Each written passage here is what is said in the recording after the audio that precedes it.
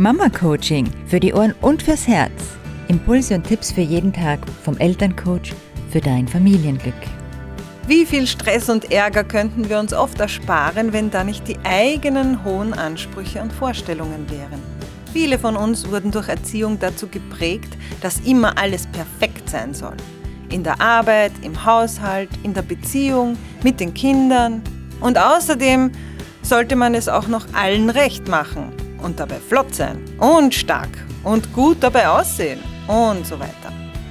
Um am Ende als eierlegende Wollmilchsau zu brillieren, gibt es bildlich gesprochen so kleine Teufelchen, die einem auf der Schulter sitzen und einflüstern.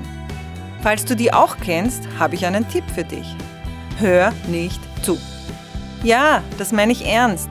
Es gibt Momente, Stimmen, Einflüsterer, Antreiber, Nörgler, Miesepeter, Peitschenschwinger, wie auch immer du es nennen willst. Hör ihnen einfach nicht zu. Es gibt keine Lurchpolizei.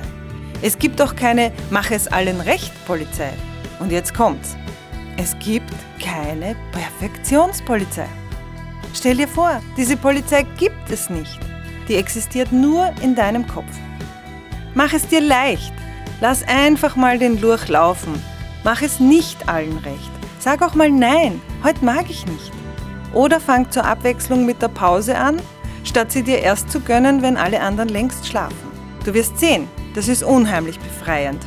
Es tut dir gut und deine Kinder lernen selbst dabei etwas.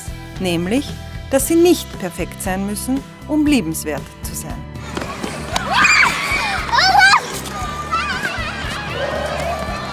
Sag Bescheid, wenn du Hilfe brauchst. Mein Name ist Linda Silaba. Du findest mich im beziehungshaus.at.